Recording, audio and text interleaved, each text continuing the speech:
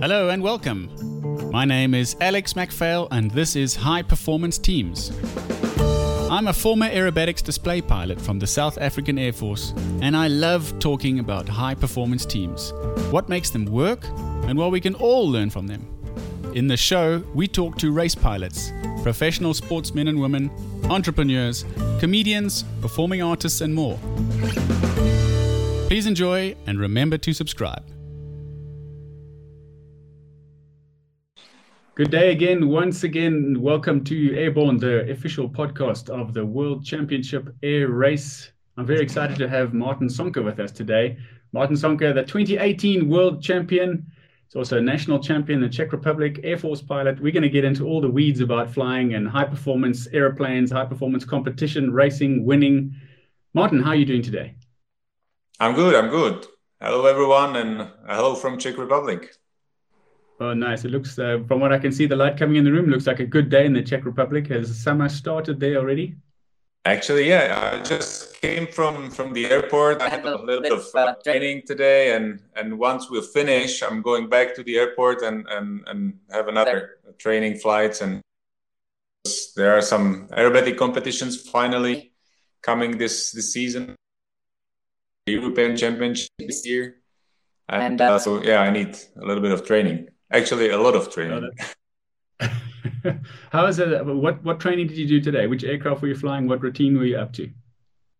For aerobatics, I use Extra 300 SR, which is beautiful aerobatic single seat airplane for unlimited category. It's actually ex-Peter Bechenet's airplane.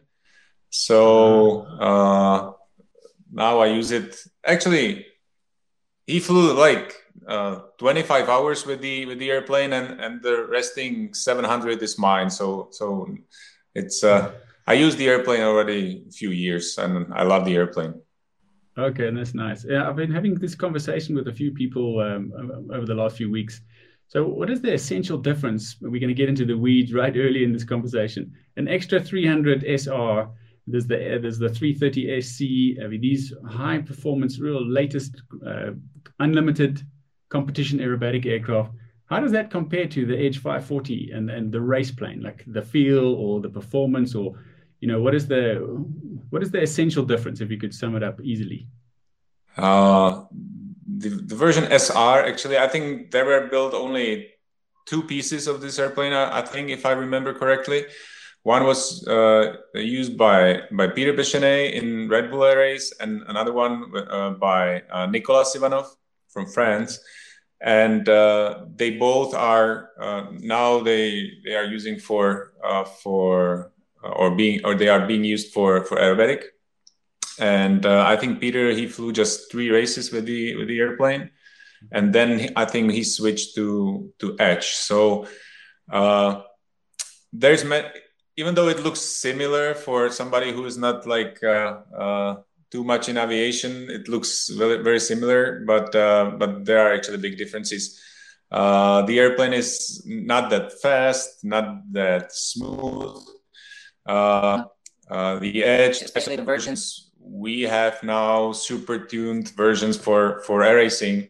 It's gaining so quickly, speed and accelerating very fast, which is something with full power what we use for aerobatics. But if we cut the engine to idle, we need to slow down, and the Edge he still wants to fly fast. So it's not that good for aerobatics. I mean the versions V3 and the Air Race versions we have with super small canopy and shorter landing gear, wingtips, and so on. It's quite reduced view out from the cockpit. Because during air racing, we mainly look just into the front and up during the pull-up maneuvers.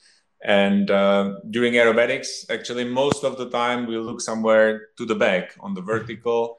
If you need to rotate like 1.25 roll upwards, so with the sky, blue sky, you don't see there the 1.25. And if you want to stop it in like exactly 1 degree precision, you have to look behind you and so you need much bigger canopy with better view, like to your back. So yeah, so that's the main difference for me.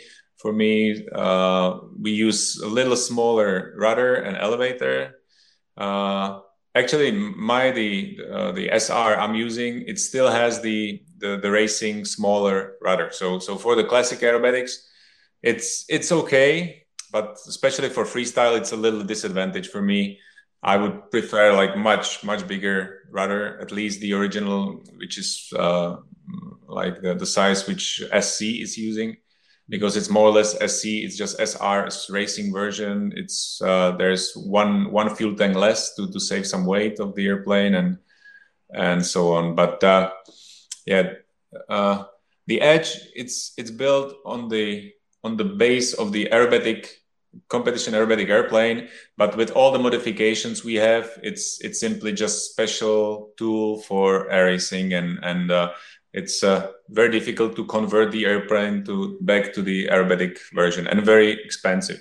Yeah, sure. Okay, well, from what I hear in your summary there, that was a wonderful summary of it. So the evolution is that there were competition aerobatic aircraft in the beginning that was then created into a racing version with aerobatics in the beginning stages of Red Bull Air Races. There was a little bit of aerobatic maneuvers involved in the racing, and as it went on to more sort of pure racing, you don't need such big control surfaces at the back. Obviously, you want to maneuver quickly, but the main thing is speed and not losing speed. But in competition, the ability to slow down quickly is still a requirement. The ability to have big control surfaces is a requirement. So there's been quite a shift in now the unlimited competition aerobatic aircraft. Although it looks in the same form factor, it's quite a different beast altogether. Yeah, that's exactly. Yeah, that's okay. Great. So there's a lovely picture behind you. What is this aircraft behind you there? Your Red Bull. It's my Edge, actually. It's my Edge 540, or our Edge, and I got the painting after winning the World Championship title. So I like the picture. It remembers the beautiful season 2018 we had with all our fans and my team and so on. So yeah, it's a great painting and a nice celebration. Obviously, the memories that go with it must be something exactly. you're never going to forget. But before we get too deep into it, I want to come back to this painting later on. I want to just backpedal a little bit. So let's talk about the formative years and where it was that aviation bug caught you. We're a similar age and started flying at a similar time, you and I. But where was your, in the sort of late teens and that time of life where you start tracking down where you want to go, how did the aviation bug get you? Like how I started with flying, or what the process before how you started, when you were 15, 16, 17 years old, wondering what can I do in life? Were you exposed? Is there someone in your family that flies? Was there a friend? Did you go to air shows? Where did those thoughts come from? Actually, I'm the very first pilot in our family. Only my father was a huge fan of aviation, or he is still a big fan of aviation. So with a lot of books at home in his bookshelf, so I was actually staring into the books, and when I was really small, I looked just on the pictures of those airplanes there, and then I read all the books, and probably somewhere there when I was 6 years old, that was kind of like a start of my love into aviation, into the shape of the airplanes and so on. And so actually since that age, I started with modeling, airplane models, and very often because my hometown is very close to local aero club airport. So very often during the weekends, we went to the aero club with our small airplanes, throwing them into the wind and into the air. And I always look on the real airplanes, and I started like with the ideas, like, yeah, one day I would like to fly like these guys, and because I read all the books, Actually, the real dream was to be a fighter pilot, to be a military pilot. And when I was 17, I just took all my money I had. I came there at the airport again, and I like told them like if or asked them if they could give me a ride in whatever airplane, and they asked me like, how much do you have? And I said like 500 crowns.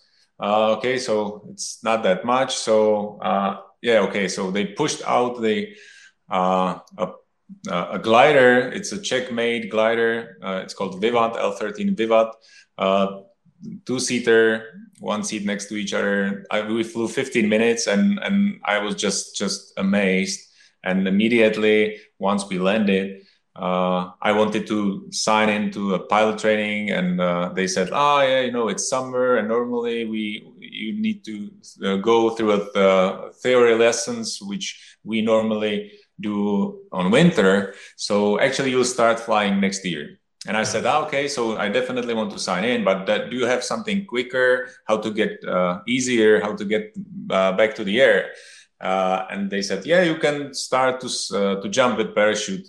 So I said, okay, so let's start this. And yeah, 1 week later, I was jumping from the airplane with the parachute, and I love it as well. It's a beautiful sport, actually.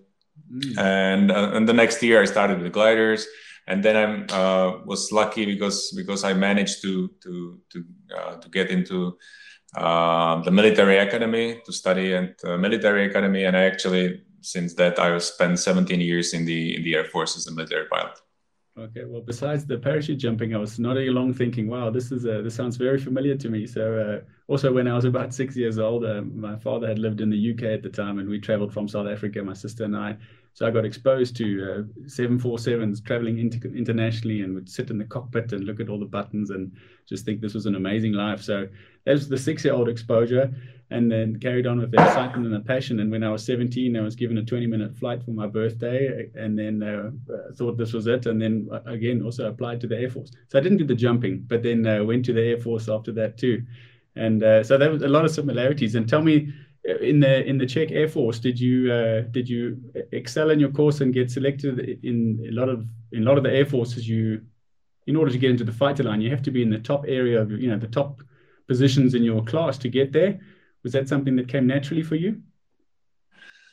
Actually, it's not every year. It's not the similar. The Air Force or the military academy, they changed the studying program a little bit. But when I was actually starting my studies there, I knew from the very beginning that I'm studying as a military pilot. A few years after, we had I think the similar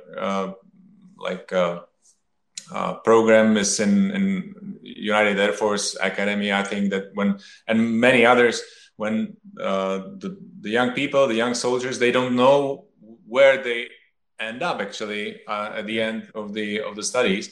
And after 2-3 years, the best ones, for example, are selected being a pilot or whatever. But in my case, it was I knew that if I will finish the university, I will be a military pilot, which was much easier. And now, for example, I'm still flying as an instructor with young military pilots, and those are which they came to the academy, or it's University of Defense. It's renamed.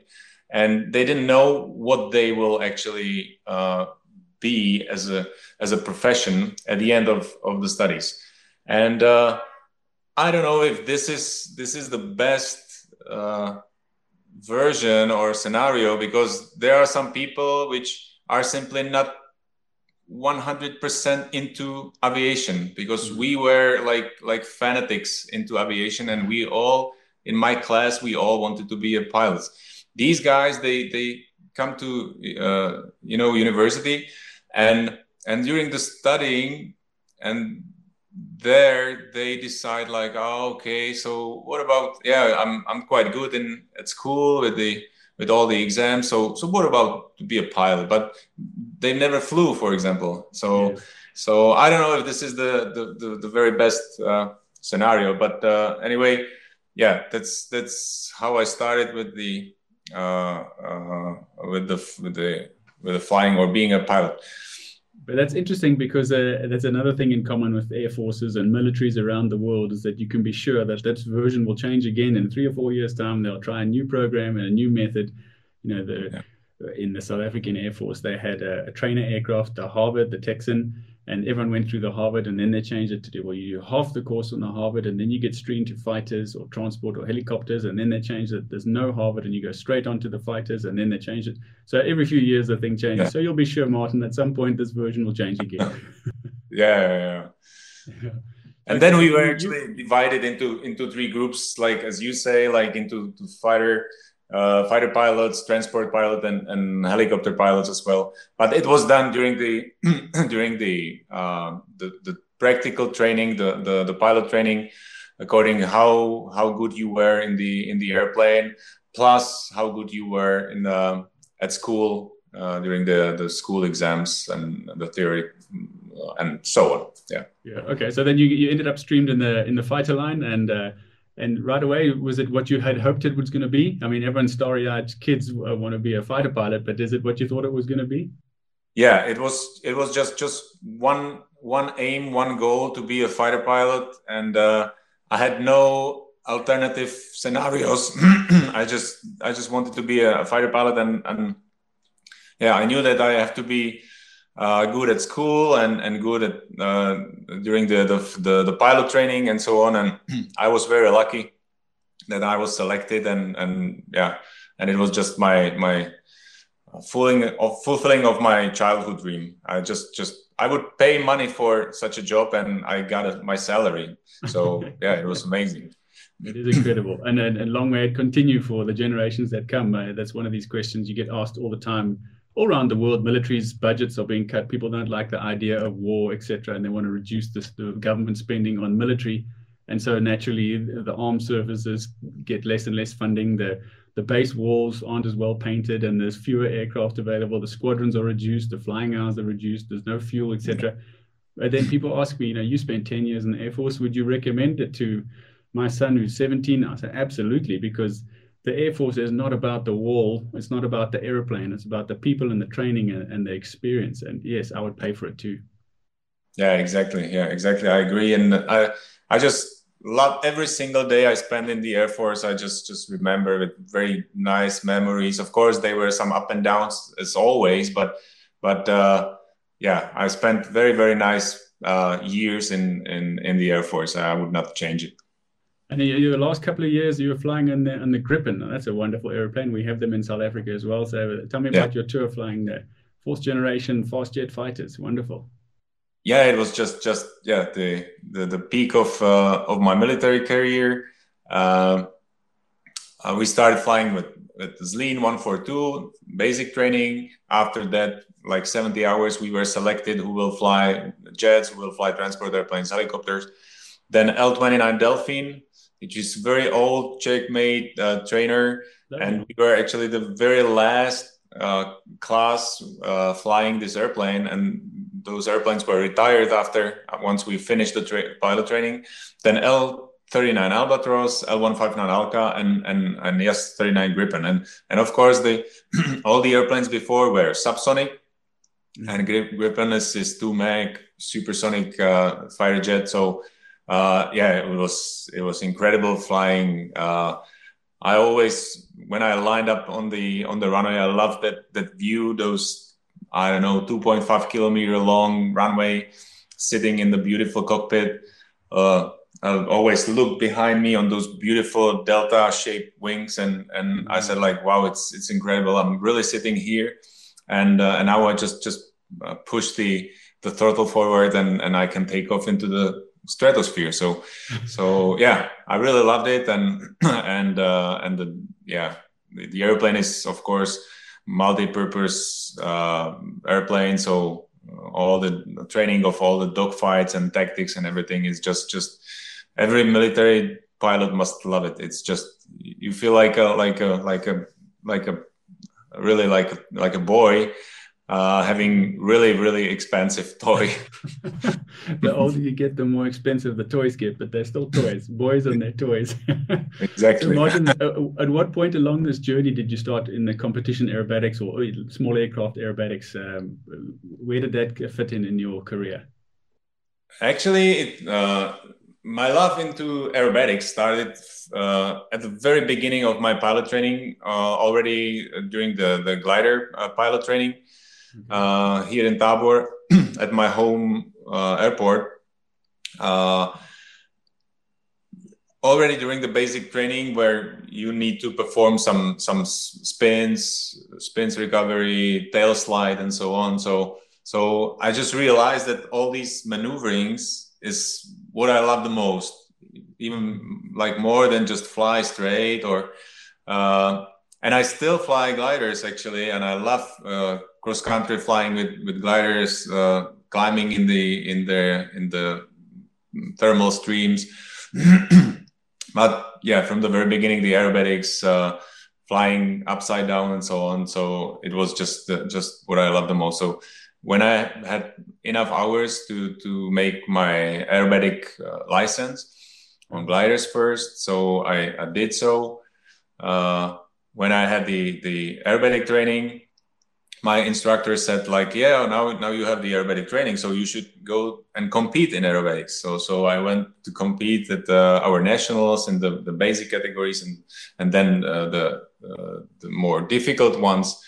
And in the Air Force, we started with the powered airplanes and with aerobatics as well as a part of the training. And again, like I just was really sure that the maneuvering is something I love. Mm-hmm. And so when I finished the university, the studies at the university, I had already my civilian pilot license as well, and I started with the powered aerobatics as well. So actually in those years, right after my studies at the military academy, I was competing in glider aerobatics simultaneously with the powered aerobatics. Okay. And then one day, our Czech national aerobatic trainer called me on my phone. We had just flying action in the military. And I was just rushing into like for another flight, and he said like, just very quickly, I have one spot in the Czech national team. So would you like to join and be part of the Czech national aerobatic team? And I said, wow, of course. And it was 2005, and since then I'm in the Czech national team, 1 year in advanced category, flying Zlín 50, and then. We had before Sukhois, the Russian Sukhoi 31 with the ejection seat, very nice airplane, very good aerobatic airplane. So since 2006, I'm competing in unlimited category. The Sukhois first, and last 9 years, the extra. Okay, well, it sounds like an amazing thing to be doing on the side, representing your country in the aerobatics, representing your country in the military.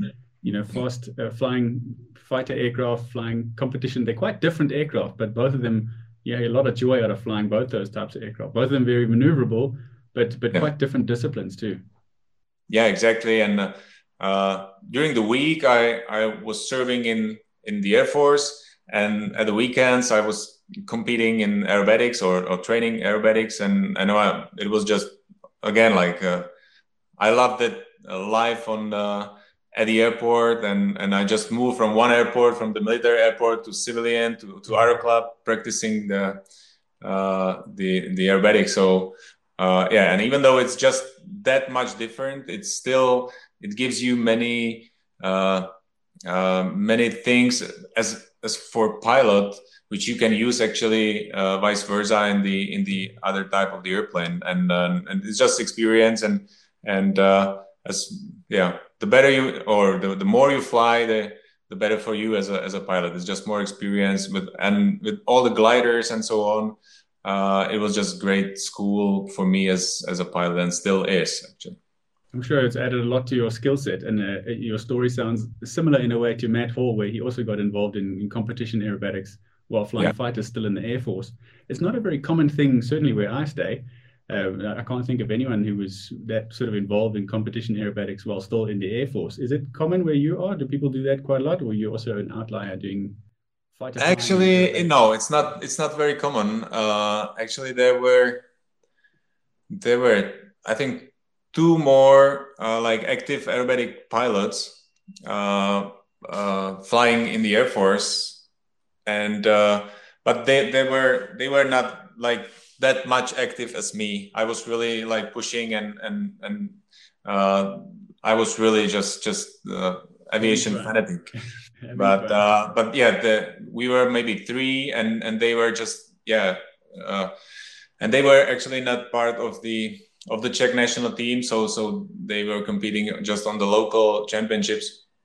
So they didn't have to solve those days off because of having a world championship in United States, for example, for 2-3 weeks and so on. So it was a little bit more difficult for me, but I always used my holidays instead of traveling with my family uh, to see an ocean or whatever and spend those 2 weeks on the beach. So we spent beautiful 2 weeks at the airport during my competition. So yeah, So family helped me a lot.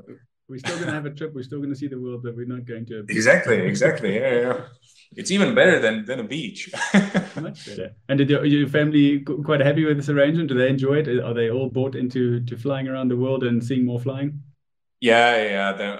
It's a huge advantage for me that my family, my wife, and it makes my life very easy regarding or as regards my profession, because I think they love to spend time at the airport, and my kids actually are growing up at the airport and flying with me always uh, when it's possible to fly with me, and they love it. So yeah, it's I'm very lucky from this point of view, because yeah, sometimes even good pilots, if they don't have such a background, it's very difficult for them to compete or just to do what they love and so on. And to manage your time accordingly. Yeah. Okay. So then you build from strength to strength, and you join the national team and start carrying on unlimited. And tell me about the journey then from this competition aerobatics to getting involved in the Red Bull Air Races, because you were involved in Uh, 2010. Was that right when you started? yeah, I joined the Red Bull Air Race 2010, and it was 2007. We had World Championship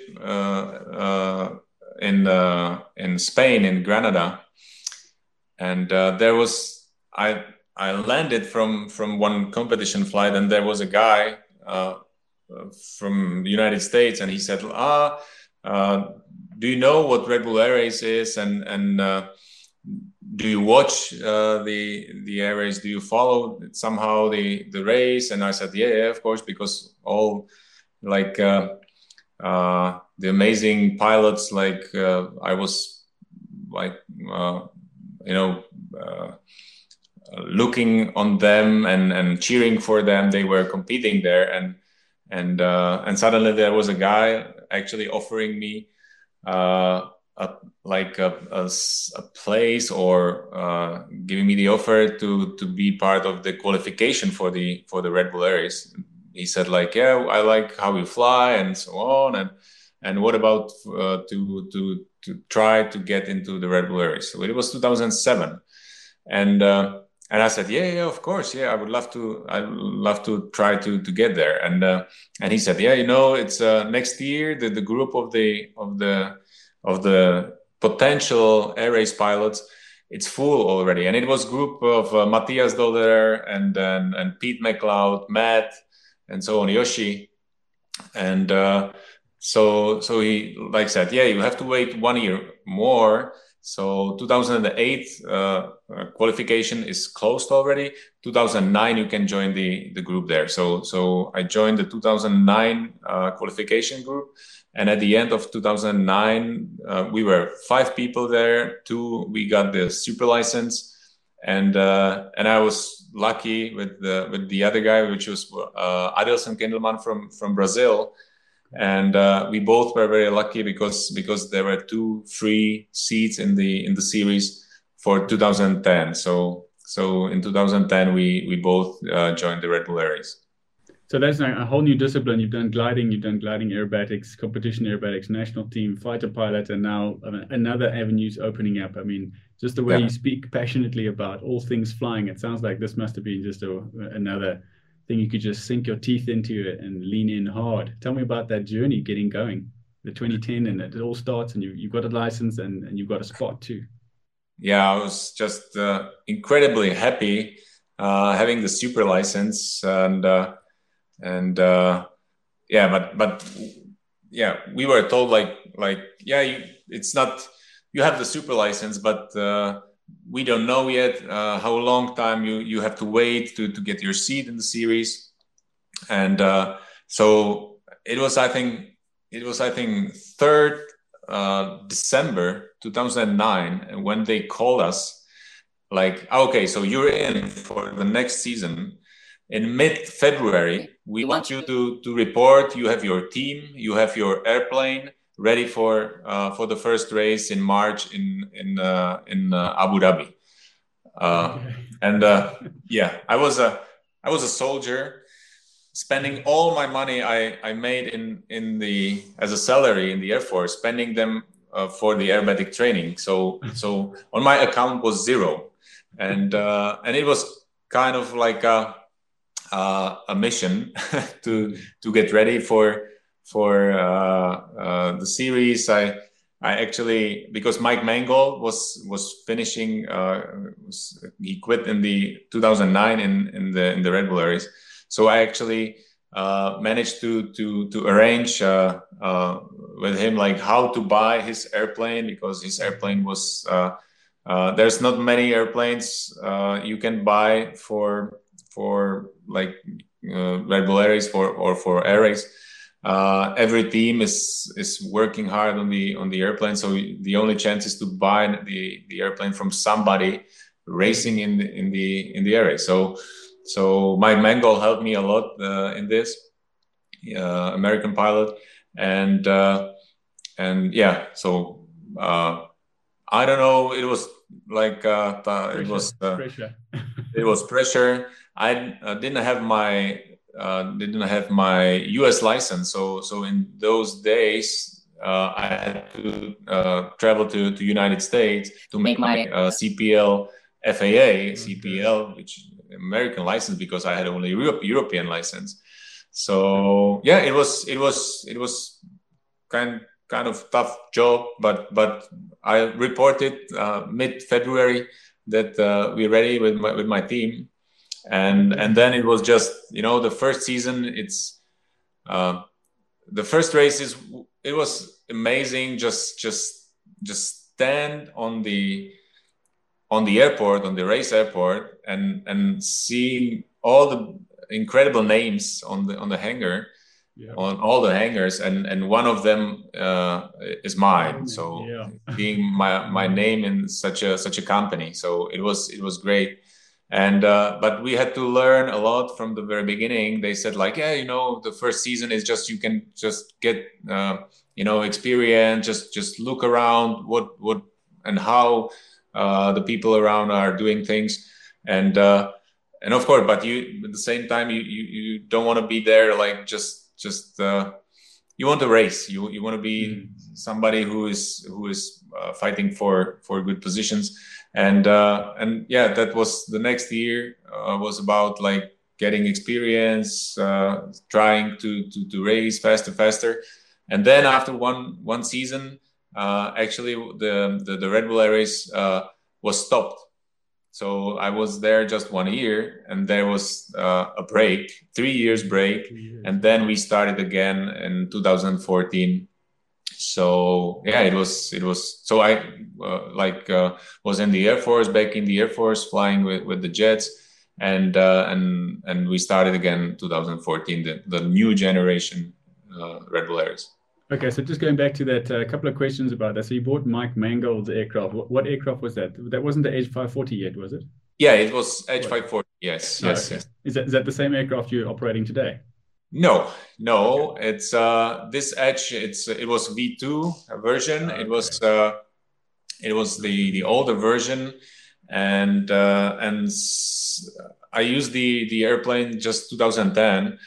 Starting 2014, this airplane was using the Challenger class in Red Bull Air Race. Yeah. So they used my airplane, and I actually bought the very new airplane from Zivco Aeronautics, the V3 version.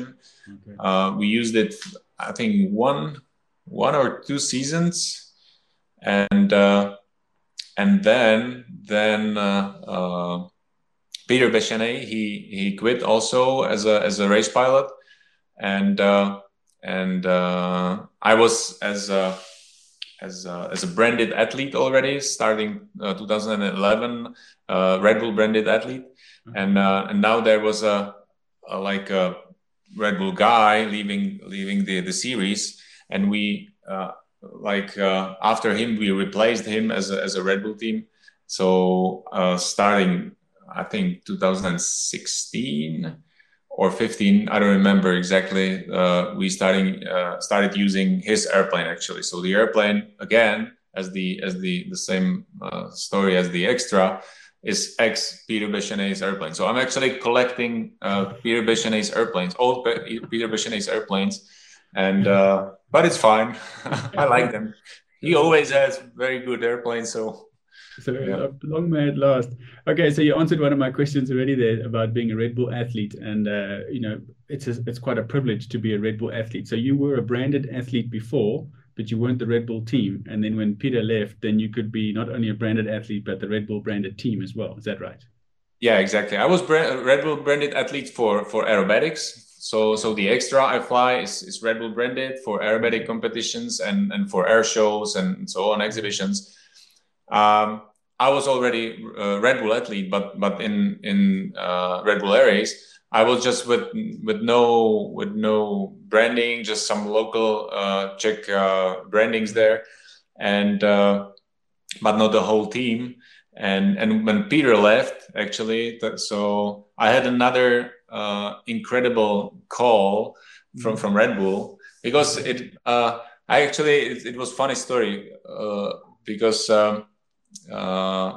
Peter Bechenet, he had beautiful canopy on his new V3, and on my V3 there was the original, even though it was V3. So, but the canopy was still quite big, and I loved his canopy, super slick, racy canopy, and so I asked. Eric Zivko from Zivko Aeronautics, could you produce a similar canopy for me? And he said, the owner of the license is Red Bull, so you have to call to Red Bull if they will allow you to have such a canopy. So I called to Red Bull, and they said, okay, wait a few days, and we'll let you know. So I was waiting a few days, and a few days later, I was it was, I think, 2 a.m. sitting in taxi in Hong Kong I was competing on jet surf, which is the powered board racing on the water. And we had a competition there. So I was super tired sitting in the taxi, 2 a.m.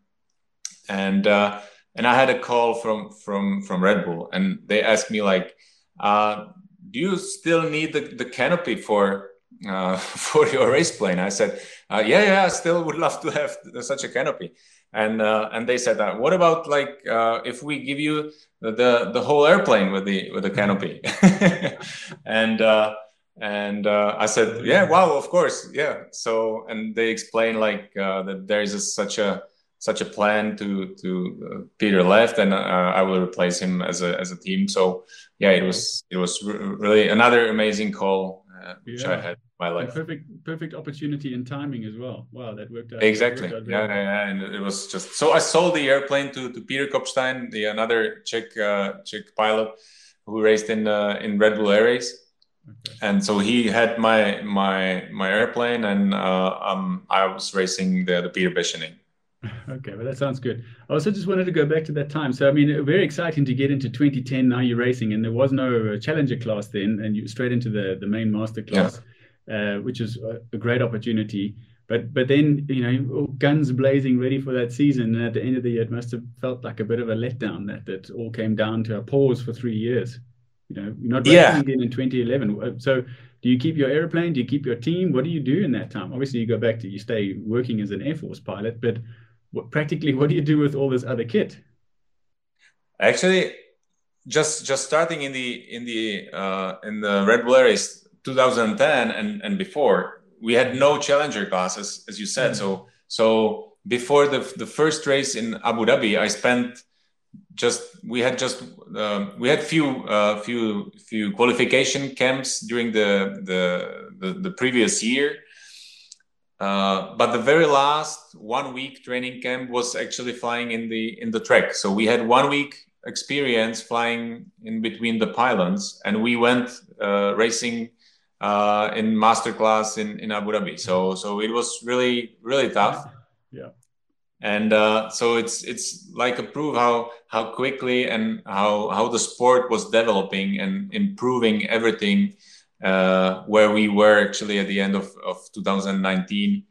It was just with every year was visible how the sport is improving, and I'm sure it will proceed this way in the future again, because it's just so much. There's so much potential in the sport. And after the break, yeah, I was in the Air Force. I still had my old airplane, and when we got the information that they planned like a restart of the Red Bull Air Race, yeah, I like had to like find out like what airplane will we race and so on, and I knew that this airplane is slow already for the master class. So yeah.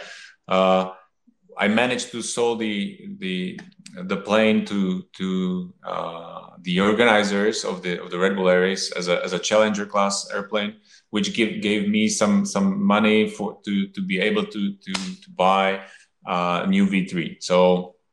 So I actually ordered the new V3, which was built just before the start of the season 2014. So we started with the V3 version, and regarding the team, 2010, it was just me, my brother Joseph as a team coordinator, and we had a Gordon New, which was our technician, and starting 2014, we actually at the beginning we were 4 people, and after or during the first season 2014 we were 5 people, and we still have the same team. Me, my brother, Ivan Krakora, which is the media and PR manager in our team, Petr Františ, who is he's a guy with everything electronic, simulator, and so on, which is super important part of the preparation is a simulator.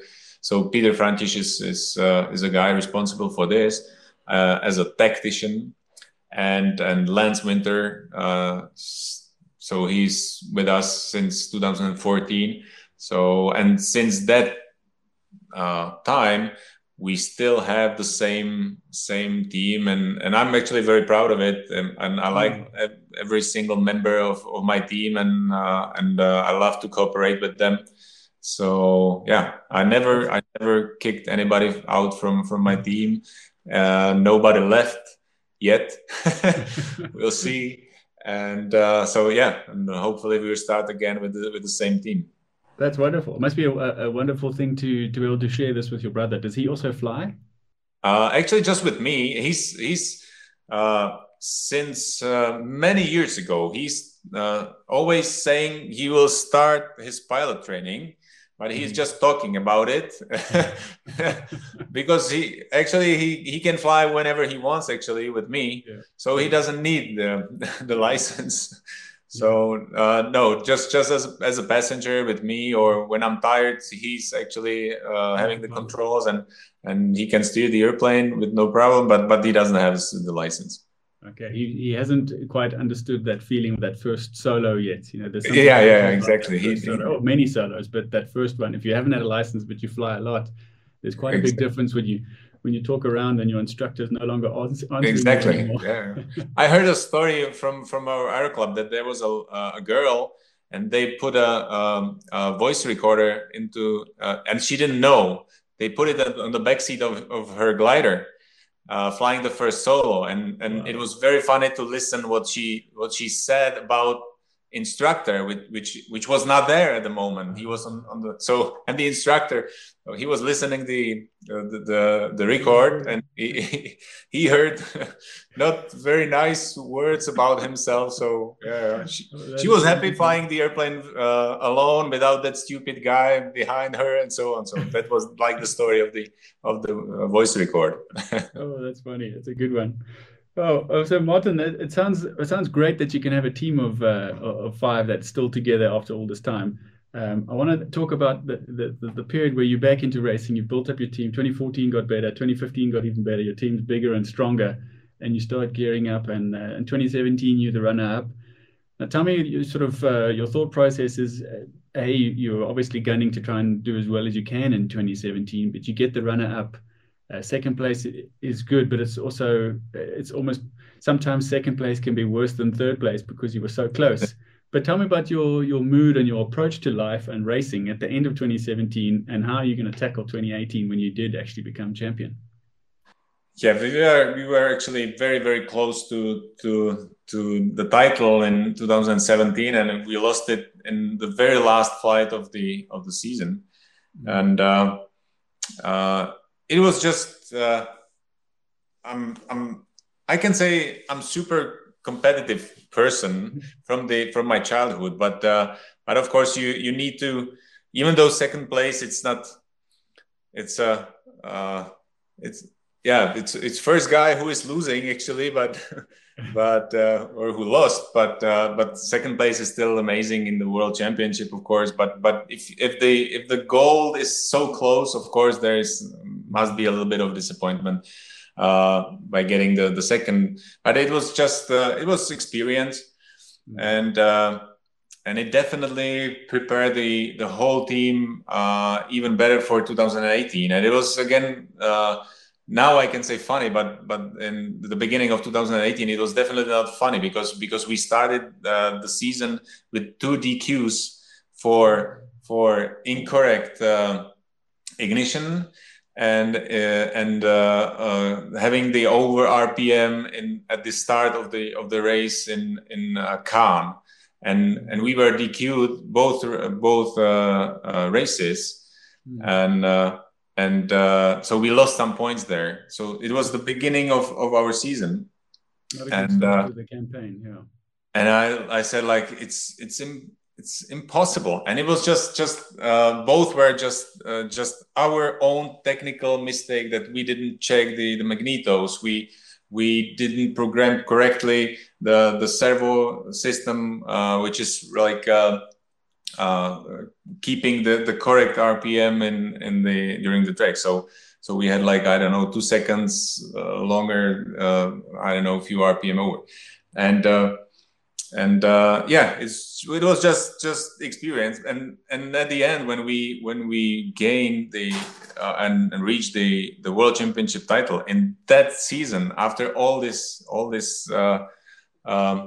problems at the beginning of the season, it was just even like sweeter victory, yeah? Sweeter and more amazing than just having a super great season. And we won in the mid-season. We won 3 races in a row, and it was just incredible. Yeah, how we managed to just concentrate, throw everything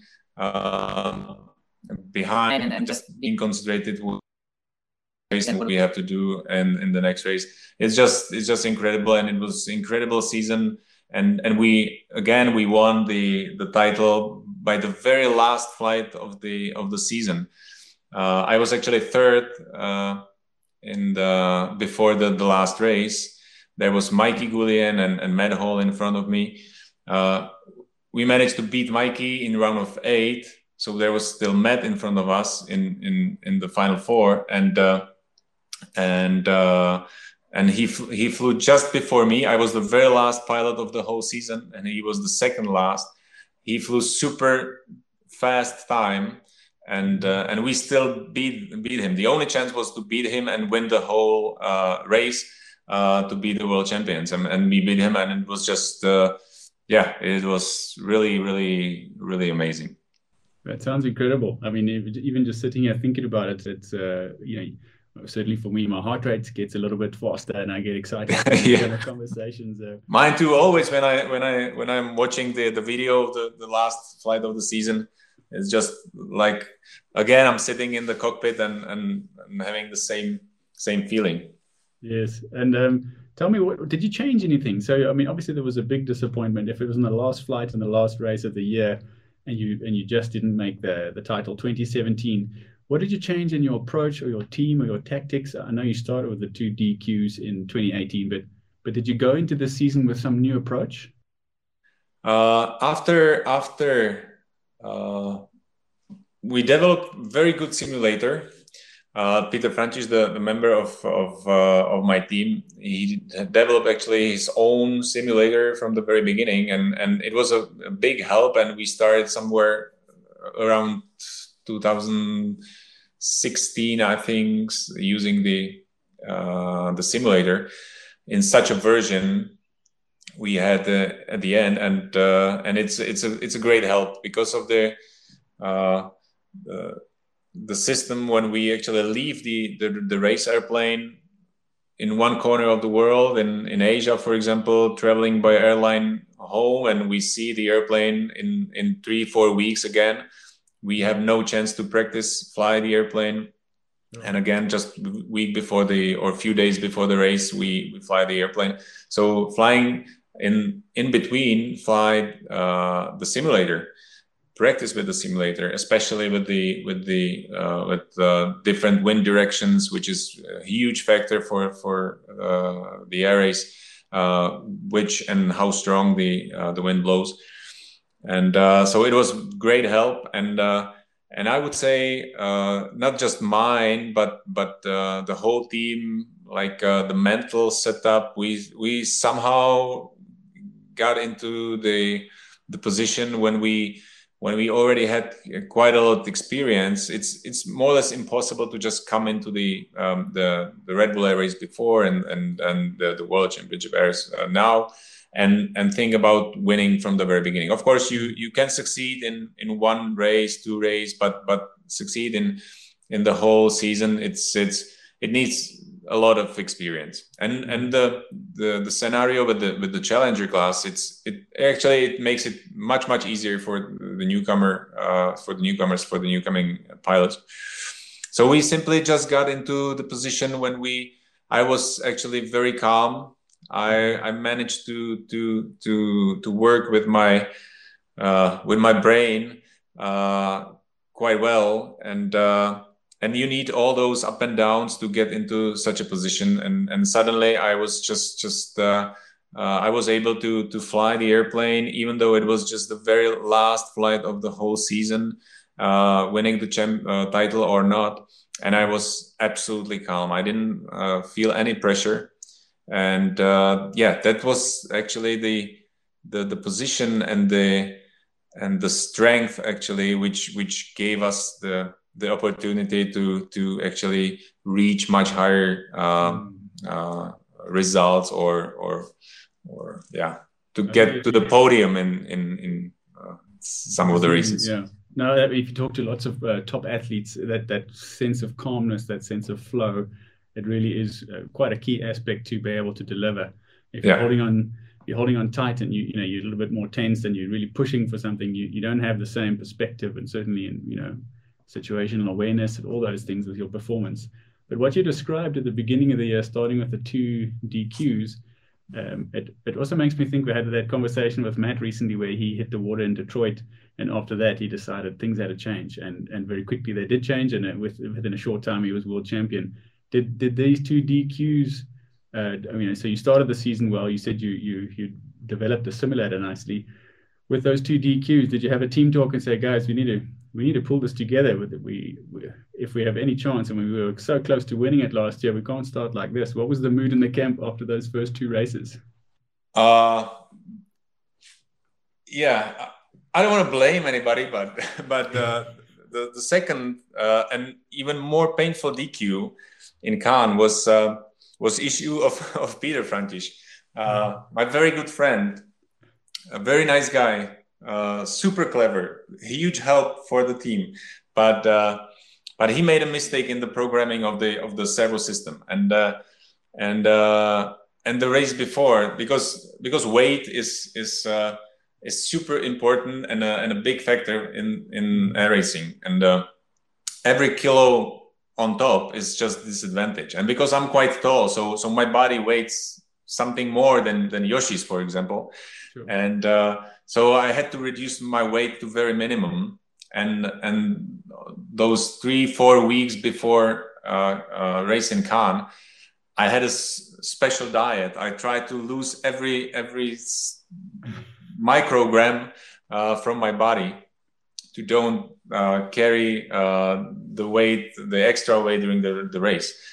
So it was very painful for me. And during, for example, a lunch during the pre-race days, my team, they were just they had a lot of food and making jokes, on me, like, yeah, take some one more tomato and not more, and we got the penalty with the DQ. So I was just really disappointed. And the very first thing I did when we left the airport, I stopped by one of the fast food restaurants, and I ate 2 full menus plus some extras, and I never enjoyed such a food in my life before better. And I said, yeah, so it was for nothing, and now we have to just change something, the system of the controls in the team. But this brainstorming was done. The first brainstorming was done in such a restaurant when I made very big mistake or fault or whatever in my diet system. But I was very disappointed. So I actually needed this. And again, like I said, even though it was that painful, it was just experience, and we managed to throw away everything and just being concentrated for the next race. And we knew already that we can fly fast, that we can find the best trajectory, and it just had to sit down a little bit, and starting the next race, I don't know, where was it? Maybe Chiba, we were third, and then 3 wins in a row, and suddenly we were in the lead of the field. So it sounds like you had a great review process there. Like any high performing team, you got to review what happened, what didn't happen, what should we do better. So sitting in the restaurant enjoying some food, your mind's clicking in. Actually, Peter Frantisch, he made a very, very good political decision, because I was really, really angry, and as a team manager, I wanted to solve it like immediately on site the race airport. And he was amazing political. He had like this political advice, let's say, or he said, like, now we have like red eyes, and it's everything is too fresh. I will find out like what happened. I will send you the report, and then we'll solve it, like how to do it, because otherwise I would probably kill him. And I calmed down. I ate some junk food and so on. So So it was a good decision to solve it a few days later with calm head and yeah, it was much better way how to solve the whole situation. So it sounds like you also enjoy your food there.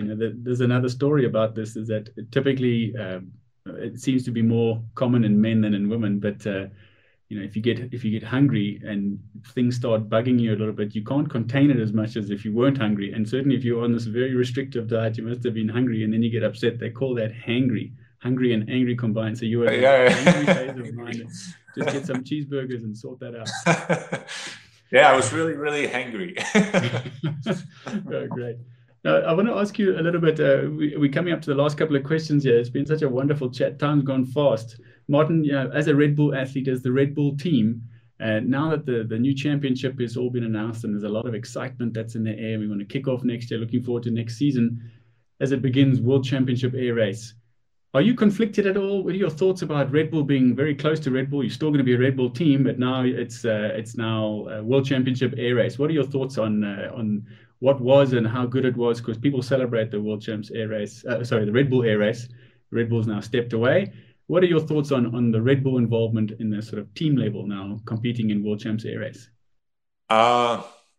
I'm actually, first of all, I'm very proud being a Red Bull athlete because I love how they do things, how they help on the different areas to people which need the help, and it's actually very easy to be proud because it's simply great brand. And after all the history of the Red Bull Air Race, I think it's natural for Red Bull and for World Championship Air Race to be, even though it's not Red Bull Air Race anymore, but to be somehow connected because simply Red Bull bring the sport to the world, right. Developed the sport, invested a lot of money into the sport, and now there's such a base and millions of fans. And so it's simply just kind of natural for me, even though it's not Red Bull Air Race anymore, for Red Bull to have some team in the sport and be still very close to such amazing motorsport. So hopefully I'll be very proud and to be a Red Bull team again, and hopefully it will happen, and so on. So yeah. Yeah. So the new model with World Championship Air Race is that you have a team that races and the team has a pilot. But how it was before, the pilot was the team. Now there can be a team, whether you're flying or not. In a few years' time, maybe you don't want to fly anymore. Maybe by then your brother Joseph has his license and he wants to race. He can be the pilot. Exactly. And the team. Yeah. What are your thoughts on the team process of this new World Championship Air Race? This is. I like such a scenario when actually some of the race pilots, of course, those with like good those pilots which are good managers, of course. So it's again like very natural for me if such a pilot, after finishing his career as a race pilot, he's become a race principal or race team principal, because he has tons of experience, and it's simply just wasting of that experience. Just leave the sport, leave the series, and just talk about the sport somewhere in the bar in his hometown. It's much better if he stays in the project and actually help to new pilot coming into the sport with all his experience, all his managing experience, to just move everything further and make the life easier for the new race pilot. So yeah, I actually like it very much. And very happy for example, Matthias Doller, that he's like a team principal, that all his experience as a world champion and from all the years he spent in the Red Bull Air Race, it will still keep there in his team, but just Floby will be his race pilot, and I'm actually very looking forward to watch his team, how this will work and how successful he will be and so on. So, but yeah, it's a brilliant scenario. That is good. Well, I've last couple of questions for you, Martin. So you in your career, you've flown lots of different types of airplanes, and this question really is a bit of a left field kind of question. You know, there's some airplanes you see there in the distance, and they look nice, and you know that if you were to jump into them, they fly nicely. What's an aircraft that you previously thought was not such a great looking or didn't have high aspirations for it, but when you got in and flew it, it was surprisingly nice? What aircraft that you've flown has this surprised you in a good way? Normally, actually,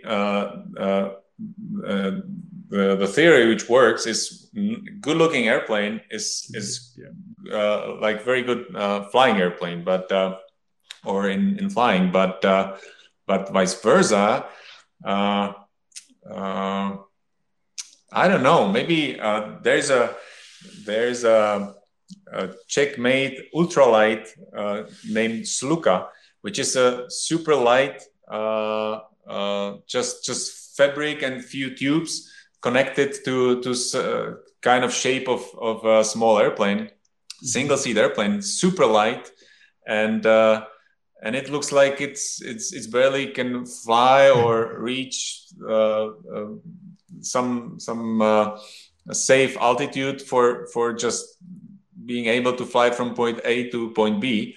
And actually, when I flew the airplane, I was surprised how amazing the airplane is, how fun, how much with such an airplane. So this is definitely one of them.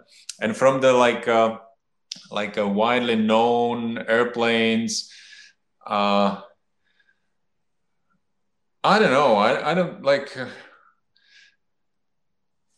No, I don't have. I have to say, like, I don't have like such experience that I would be surprised, like because when some airplanes when looked like it will fly not very nicely.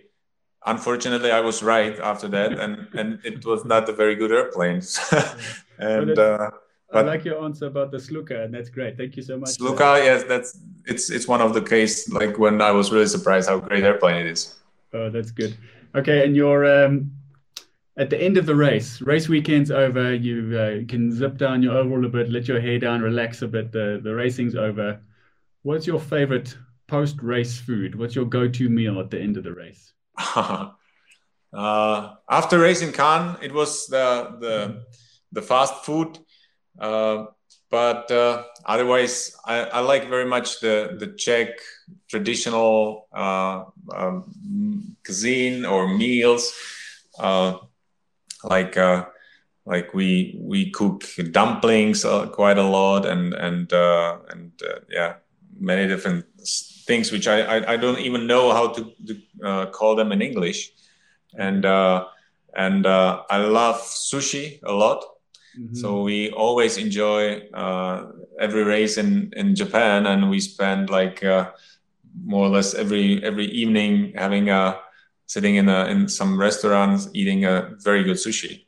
Mm. And another very good sushi is actually in the hometown of our technician Lance Winter.